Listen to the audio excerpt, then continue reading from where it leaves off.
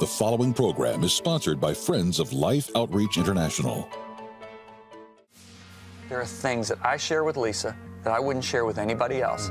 There's things I share with my close friends I wouldn't share with acquaintances.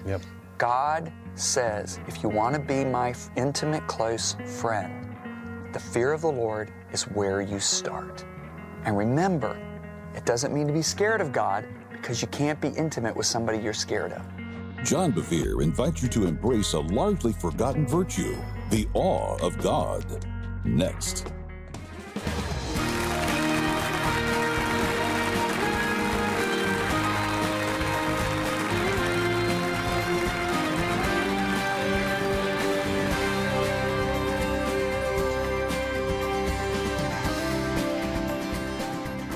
Welcome to Life Today. I'm Randy Robinson. My parents are off this week, and Tammy is out. She'll be back with us soon. But I am excited because I have one of our favorite guests here at Life Today, John Bevere. We're very excited because he's back. If you missed the first program with John, you can always go to lifetoday.org and see all the programs.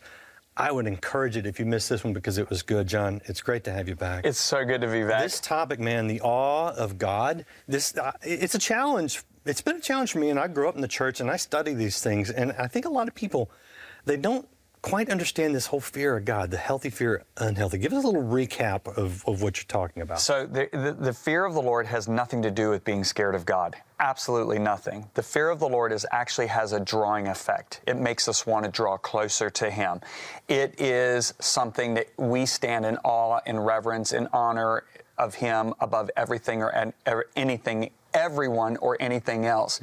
And so what it produces in us is a heart that is passionate and joyful. Psalm 112 says, how joyful are those who fear God and delight in obeying His commandments. So whenever you have somebody who's truly fearing God, they're joyful and they have a lot of delight. When you see somebody that's grumpy, that doesn't like people, that person says they fear God. They don't. They actually don't. They're religious, they're legalistic, because they actually despise who God loves. God loves every human being on this planet. We are so valuable to Him that He said His thoughts about us outnumber every grain of sand that's on this planet. And God can't exaggerate. Do you know what 1 cubic foot of beach has? You know what scientists tell us? No. 1 cubic foot of beach, 500 million to 1 billion grains of sand. That's crazy. Okay, God cannot exaggerate. So do you understand, you don't think a lot about somebody you're not passionate for, all right? I have stuff that I don't think about all year long. You want to know what it is? It's stuff in our storage locker. It's called Christmas stuff. And sometimes I go to the locker and I go, oh yeah, I forgot we had that. I didn't think about it once the whole year. But do you know I think about Lisa about every 10 seconds because I love that girl so much? So now think about God. God's not going to not think about somebody that much that He doesn't want to be close to. So God's passion is to be close to us. But you can't be close to God unless you fear Him. That's interesting. Psalm 25, verse 14 says this in the NLT, friendship with the Lord is reserved for those who fear Him. Oh, wow. So what he's saying is God's not everybody's friend. Now, what does it mean to really fear God? What's the manifestation? What's the outward evidence of truly fearing God? Our love to obey. It means we'll obey Him immediately because we delight in it.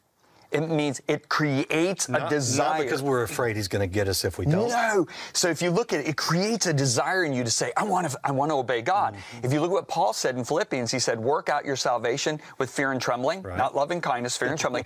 Why does he say do that? For it is God who works in you both to will and to do of His good pleasure. So the fear and trembling creates a will to joyfully obey God. So what appears to be mundane, what appears to be dreadful, what appears to be boring to somebody else, to the person who fears God, it's delightful because it works on your inside. Now your whole paradigm shifts. Do you see that? Yeah. So if you look at what it really truly means to fear God, the evidence is we'll obey Him instantly. We'll obey Him when it doesn't make sense. Does it make sense to forgive somebody who has really hurt you? No, not at all. Okay? It means we'll obey Him even if it hurts.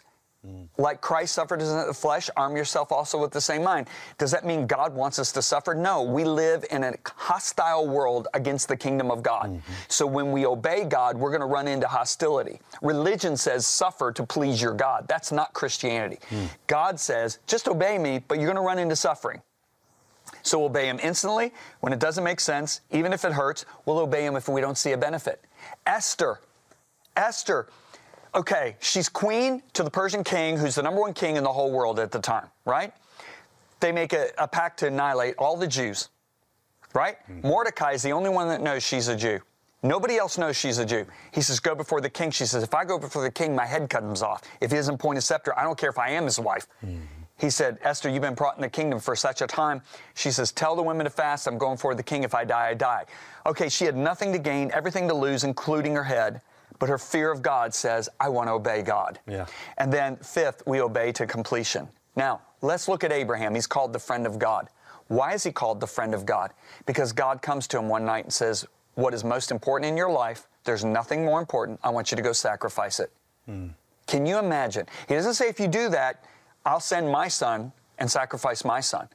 He just says, go sacrifice him. Take a 3-day journey and sacrifice your son. Can you imagine that night? Do you know what the Bible says? Early the next morning, Abraham's on his way. Early the next morning. I would hesitate. Give God time to change his mind. So now God gives him a 3-day journey. Now, it's easy, maybe easier when you heard the booming voice of God the night before, but what about 2.5 days later? You're looking at the mountain, and you're going to put the most important person or thing to death in your life just because God said do it and didn't give you a reason. Abraham goes up, builds the altar, lifts up the knife, ready to put through Isaac, and the angel of the Lord appears and says, stop, because now I know you fear God. How did the angel know Abraham feared God? Because he obeyed instantly. He obeyed when it didn't make sense. He obeyed when it hurt. He obeyed when he didn't see a benefit, and he obeyed to completion. Now, Abraham unties Isaac, lifts up his eyes, and sees a ram in the thicket, and out of his spirit comes Jehovah Jireh. God just revealed a facet of his personality to Abraham that nobody had ever known, because he's my friend. Okay, now, some people might not be getting this. Everybody knows me as John Bevere, the communicator right now, right? You know me as John Bevere, friend. There are some of you out there that know me as John Bevere, the author. But there is a lady, and wow, she's a lady. Her name's Lisa. We've been married 40 years. She knows me as John Bevere, husband, best friend. G-Daddy, Daddy. She knows me as athlete. She knows me as John Bevere, lover. Do you know nobody will ever know me as John Bevere, lover, except Lisa? Good. Why? Because she's, that's good. Because she's the closest person to me, right? God just revealed a facet of his personality to Abraham nobody had ever known before. Now, look at the relationship between Abraham and God. It's amazing. One day God says, should we do to Sodom and Gomorrah what we're thinking about doing without talking to our friend Abraham?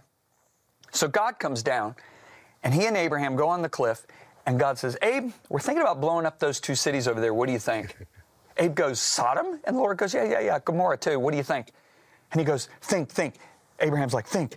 Lot's over there. My nephew's over there. Oh, my gosh, think. Okay, God, you wouldn't blow it up if there was 50 righteous people. Lord goes, excellent idea. Okay, we'll not blow up the cities if there's 50 righteous.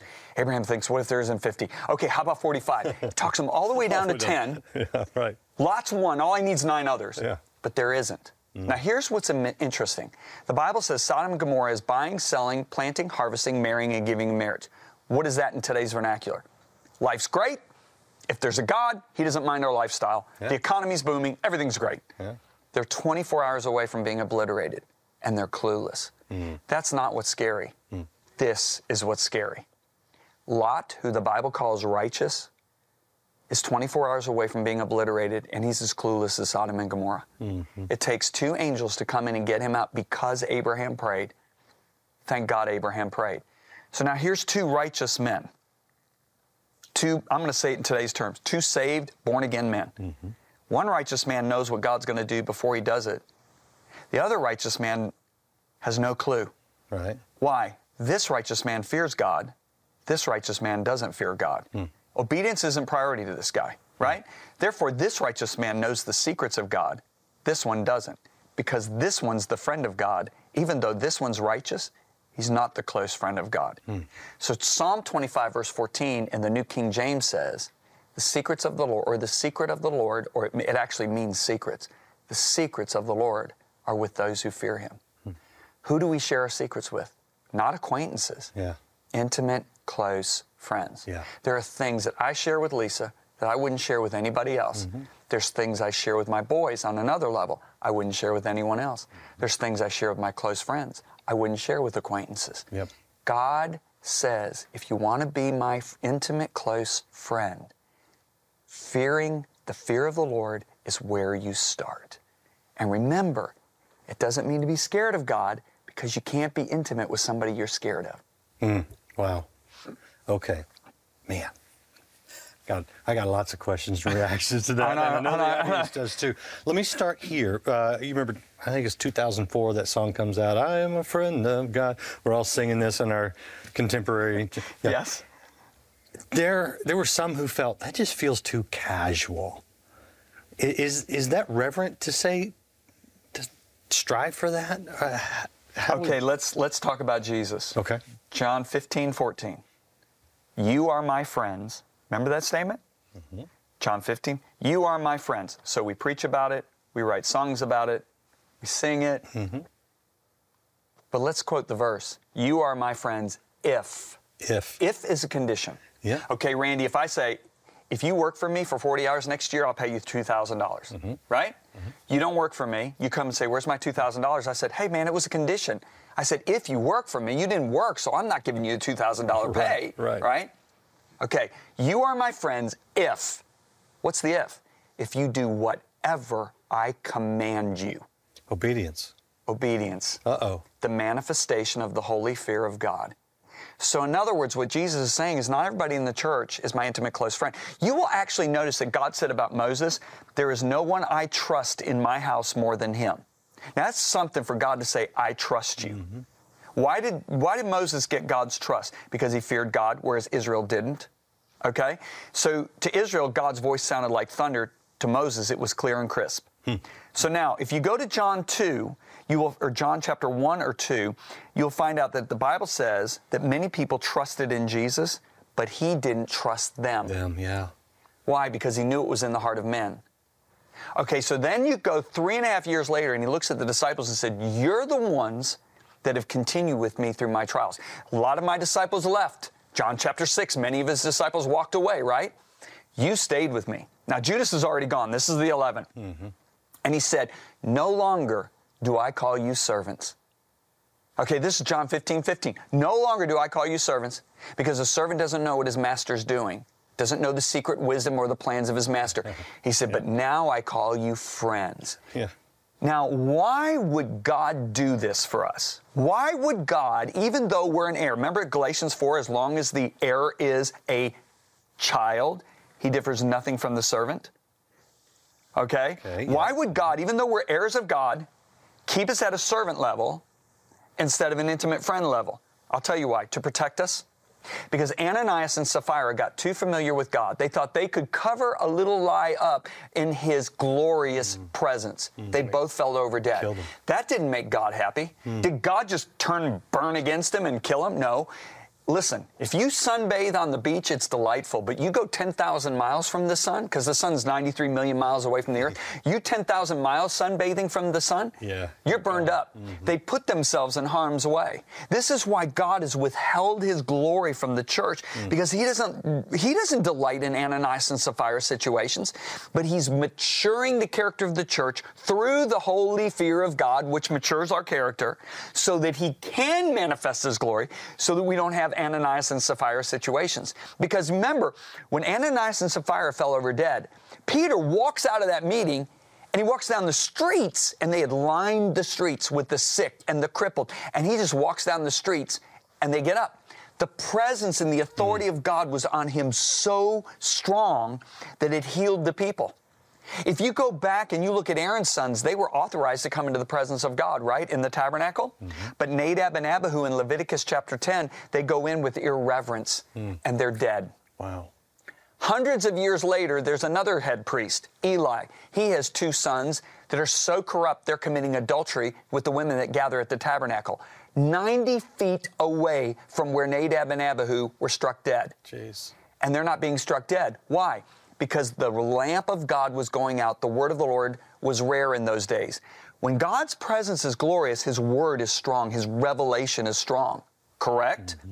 So in other words, the presence of the Lord, it was Ichabod. He had departed. So they're committing sin right there where Nadab and Abihu were struck dead, literally 90 feet away. Why have pastors been lied to in the beginning of the 21st century and people haven't fallen over dead? Why do Ananias and Sapphira lie about their offering? They're church members. They're bringing their offering. Why do they fall over dead? Because the glory was so strong. The glory of God has not been made strong, but God is bringing us there. And that's why He's working on our character. And that's why the holy fear of God is so important. So this flippant, well, I'm a friend of Jesus. He's my bro. He's my buddy. No. I'm like, okay, you are really not knowing who you serve. I mean, Isaiah was a preacher of righteousness. He said, woe to the wicked. Woe to those who call evil good and good evil. Woe to the proud, right? That's right. Isaiah 5. Isaiah 6, he has one glimpse of God in His glory. It's no longer woe is the sinner, it's woe is me, because for the first time in his life, he realized who it is he's serving. John the Apostle was so close to Jesus, but yet he sees him on the island of Patmos, and he falls down like a dead man because his face shines like the sun. Yeah. The Bible says when Jesus returns, He's going to darken the noonday sun. Think about it. It's still going to be shining. Just like when the sun comes up in the morning and it darkens the stars. Mm-hmm. Yep. Jesus is going to darken the noonday sun. And that's why men are going to say, rocks, fall on us and hide us from the face of Him who's coming. Listen, He came as the Lamb. He's coming back as the warring, conquering, glorious King. We're running a little short on time, so you're just going to have to get the book. You got me excited. You wound me up and got me going here. Here's the one thing that I'm hearing, and I think I'm wrong in what I'm hearing. Okay. If I would just be obedient enough, I could prove to God that I'm good enough. Totally wrong. Right? And I think we approach it that way. How do we get to that place that you're talking about being? We start with the holy awe, and the holy awe is what produces us in the will and the desire to do His will. So in other words, when we stand in awe of Him, do you know what I've learned, Randy? I just go into my prayer closet in the morning many times, and I just think of the awesomeness of God. You put your stars in the heavens with your fingers. You weighed every drop of water on this planet in the palm of your hands. You weighed the mountains in your scales. God, the universe can't even contain you. You measured the whole universe from your thumb to your pinky. That's what Isaiah said. And the presence of God comes. Now, what does that do? That makes me want to obey all day. Yeah. I mean, I have a passionate desire to obey now because I've been in the presence. That awe has brought me into His presence. That's what Jesus meant when He said, this is the way you pray. Our Father which art in heaven, hallowed be thy name. Kept holy is your name. He was saying, come into the presence of God with holy awe. And you've also experienced the benefits of that healthy kind of fear. There's over 40 benefits. Security, safety, confidence, freedom from all fear. I mean, there's people they're going to psychologists trying to figure out how to get free from fear. The fear of the Lord eradicates all other fears. There is long life, productivity, wisdom, knowledge, understanding. Do you know the Bible actually says that the fear of the Lord is a fountain? It's a continual flowing source of wisdom that protects us from the traps of death. Wow. Okay, here's a man who had no relationship with God, but he feared God, Abimelech. Sarah is presented as his sister. Oh, yeah. He takes her into the harem. God comes to him in a dream and says, you're a dead man because you have another man's wife. He goes, Lord, meaning my Lord, I didn't know. I was told she was his sister. God said, I know, and that's why I kept you from sinning against me. So the continual source of wisdom actually kept him from the trap that was laid for him to sin, right? Wow. So now this is my question. How can a man attend church for 20 years, hear the Word of God, and end up in bed with another man's wife? There's only one reason, a lack of the holy fear of God. It's not rocket science. Yeah. Whew. Okay, man. All right, this is going to be my copy. You're going to have to ask for your own. Ask for John's book today if you help support Water for Life. Do something that is an act of obedience. And that's one of the keys we're talking about here. And you understand what John's talking about? You'll want to do this. You'll want to reach out and bless the poor. Watch this, and we'll tell you how you can, I think, take a step towards that intimacy with God through obedience. And it's pretty simple. Watch this, and we'll be right back. Just imagine having to bring back something your body has to have to stay alive, but it could possibly kill you. I'm here with this young girl. She's probably a similar age to my daughter, maybe 12, 13 years old, and she's just come down into this dry riverbed where they've dug a hole out and they've let the water just seep up, and she's collecting water for her family. You know, a girl this age, I mean, I don't know if you've got children this age, but I can't imagine my daughter having to walk for miles to come down to a riverbed like this. It's not that safe to start with, but then to have to actually come and dish up the water and then carry this heavy container of water all the way back to her village, carrying what many times is not life, it's water. It'll quench a thirst, but it might steal a life. This is the reality for tens of thousands of young children throughout the continent of Africa who continue to make the journey day after day to bring back disease-filled water for them and their families. And that's why Mission Water for Life is so critically important. It's why we have to be able to get to this village and other villages like this, bring that water well, drill the water well, put a pump in there so that this young girl can get fresh, clean, life-giving water. Not disease-filled water, right in her village, not having to carry it for miles to get it back there. Please, partner with us today. Join your hands and your hearts with me. Make it possible for us to bring our drilling rigs here, to drill a water well, and to give life in the form of water. And let's see this village, this young girl who is dishing up water here. Let's see her join those others as she celebrates and welcomes that new well into their village. Please make that joyous celebration possible. Make the gift of water possible, because in doing so, you're going to be giving the gift of life. I know every time we air pictures like that, we get all sorts of questions. You know, you get the question of why does God allow that? And I think the answer is He sent us to do something about it. You know, we are His hands and His feet. You don't go anywhere without feet. You don't reach out and touch someone without hands. And God says, you and I are His hands and His feet. You know, the scripture that says that Jesus is the vine and we are the branches. We understand that that means we need to be connected to Him to draw life. But did you know that it's the branch that produces the fruit, not the vine? We are to produce that fruit. We are the ones who are sent to give them an option. I honestly believe, because I've experienced it, I've seen it in others, and many of you have experienced it, that when we reach out to the poor in the name of Jesus, God does something miraculous, something supernatural in our lives. Sean, I know you've seen this too. You've been there. I've been to Africa with you guys, and it's heart-wrenching, but it rejoices your heart at the same time to see that we get the privilege of being able to help these beautiful people. And I kept thinking, when I was there, I got 4 boys, and I'd watch these mothers with their children just desperate for water and food. And I was actually there with Isaac and his dad, Peter, who's now with the Lord. And it changed me forever. Yeah. And I'm so grateful. This is one of the reasons why Lisa and I have supported Life Today.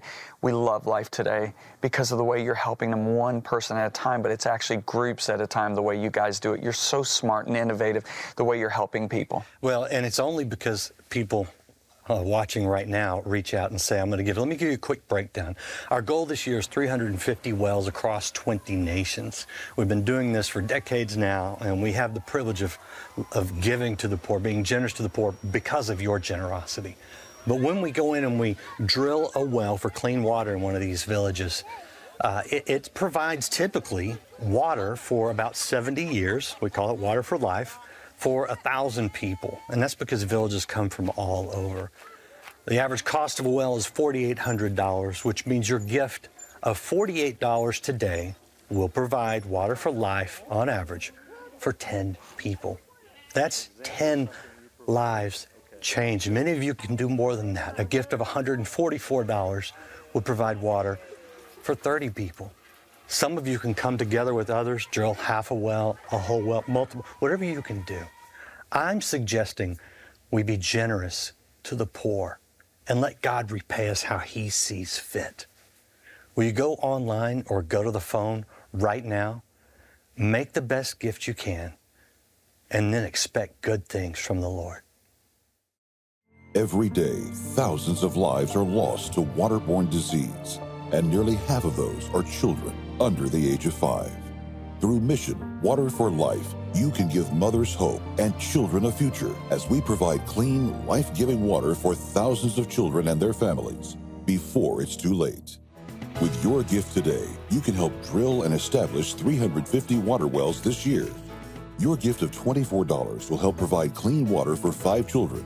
A gift of $48 will help provide for 10. $72 will provide for 15. And $144 will help provide life-giving water for 30 people for a lifetime. With a gift of any amount, we'll send you Daughter, written by James and Betty's granddaughter, Lainey Renee. This insightful book invites all girls and women to walk in the freedom of their God-given identity and embrace who they really are.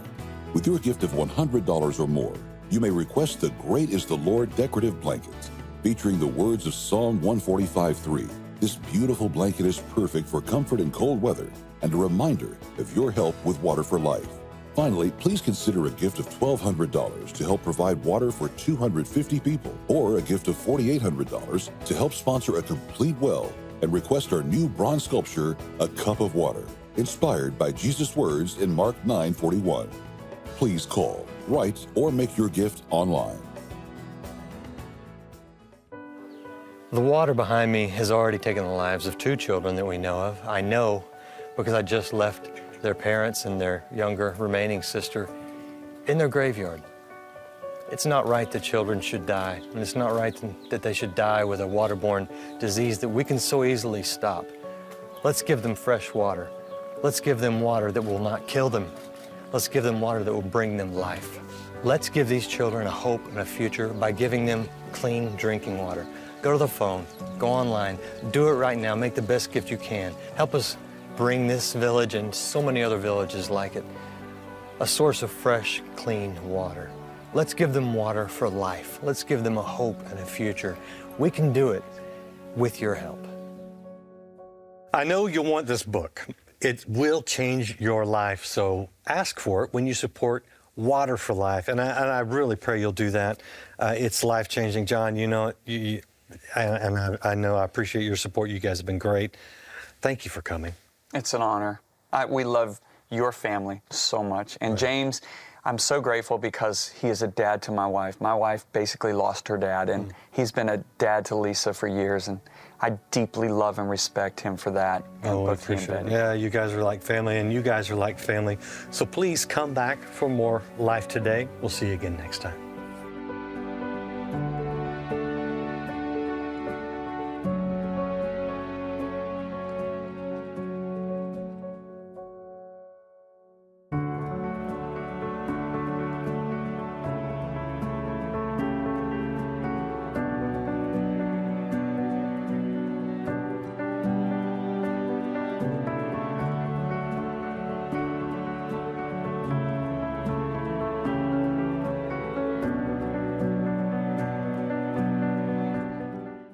In a world adrift, Fight the Good Fight by James Robison and Jay Richards reveals the battle for our culture. Constitutions shattered, heroes vilified, but hope remains. Unite, repent, and stand firm. Fight the good fight. Stay connected with Life Today through your favorite social media. Get access to exclusive content and news with the Life Today social media experience. Life Today is made possible by the supporters of Life Outreach International. Your gift will be used exclusively for the exempt purposes of life. The ministry features specific outreaches as examples of the programs it supports and conducts. Gifts are considered to be without restriction as to use unless explicitly stipulated by the donor. The ministry is a member of the ECFA.